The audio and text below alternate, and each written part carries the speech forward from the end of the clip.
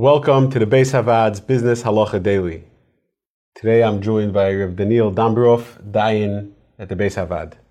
When purchasing real estate, there are several different stages of the purchase.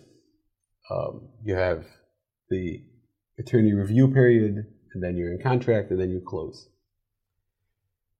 What's the halacha as it comes to backing out of a contract during the attorney review period? Okay, so that question would probably lead us to the Shaila of Mechusar Amana. One gave one's word, and can one back out on one's word? So there's the halacha of Mechusar Amana is aser. Something changed, the Mechusar Amana generally is mutter. However, here it's a bit more complicated. Considering that the whole structure is an allowance to be able to break the contract, if it's for no good reason, then it's something we have to really consider. The yesod of Mechusar Amana is the idea that your smichas das, that the other person relies on you, expects that you're going to keep your word. Now, when it comes to attorney review, it gets a bit gray. Is there the understanding that we're still thinking about it because that's how the procedure goes?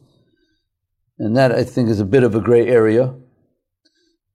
When we're dealing, if the situation would be that we're dealing with an Ein Yehudi, so there, we would not be looking at the halacha of Mechusar Amana, would not be what we would be looking at in that situation.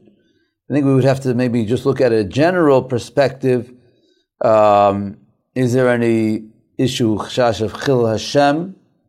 There are those agents that believe that one should not continue showing a house during attorney review. Are they correct about that? Is that really the perspective? I'm not convinced.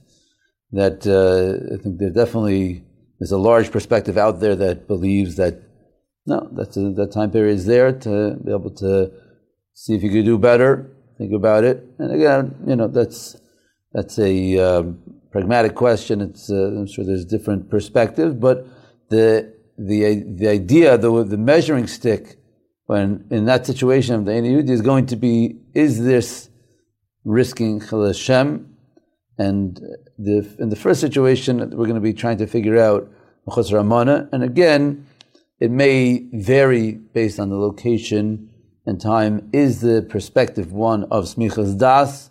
Or really does ever understand that we haven't yet come to a conclusion until that period has expired and we've moved into where the contract actually takes effect. If you enjoyed this video and would like to receive more like it, or to sponsor future videos, please click the link below or visit beishavad.org.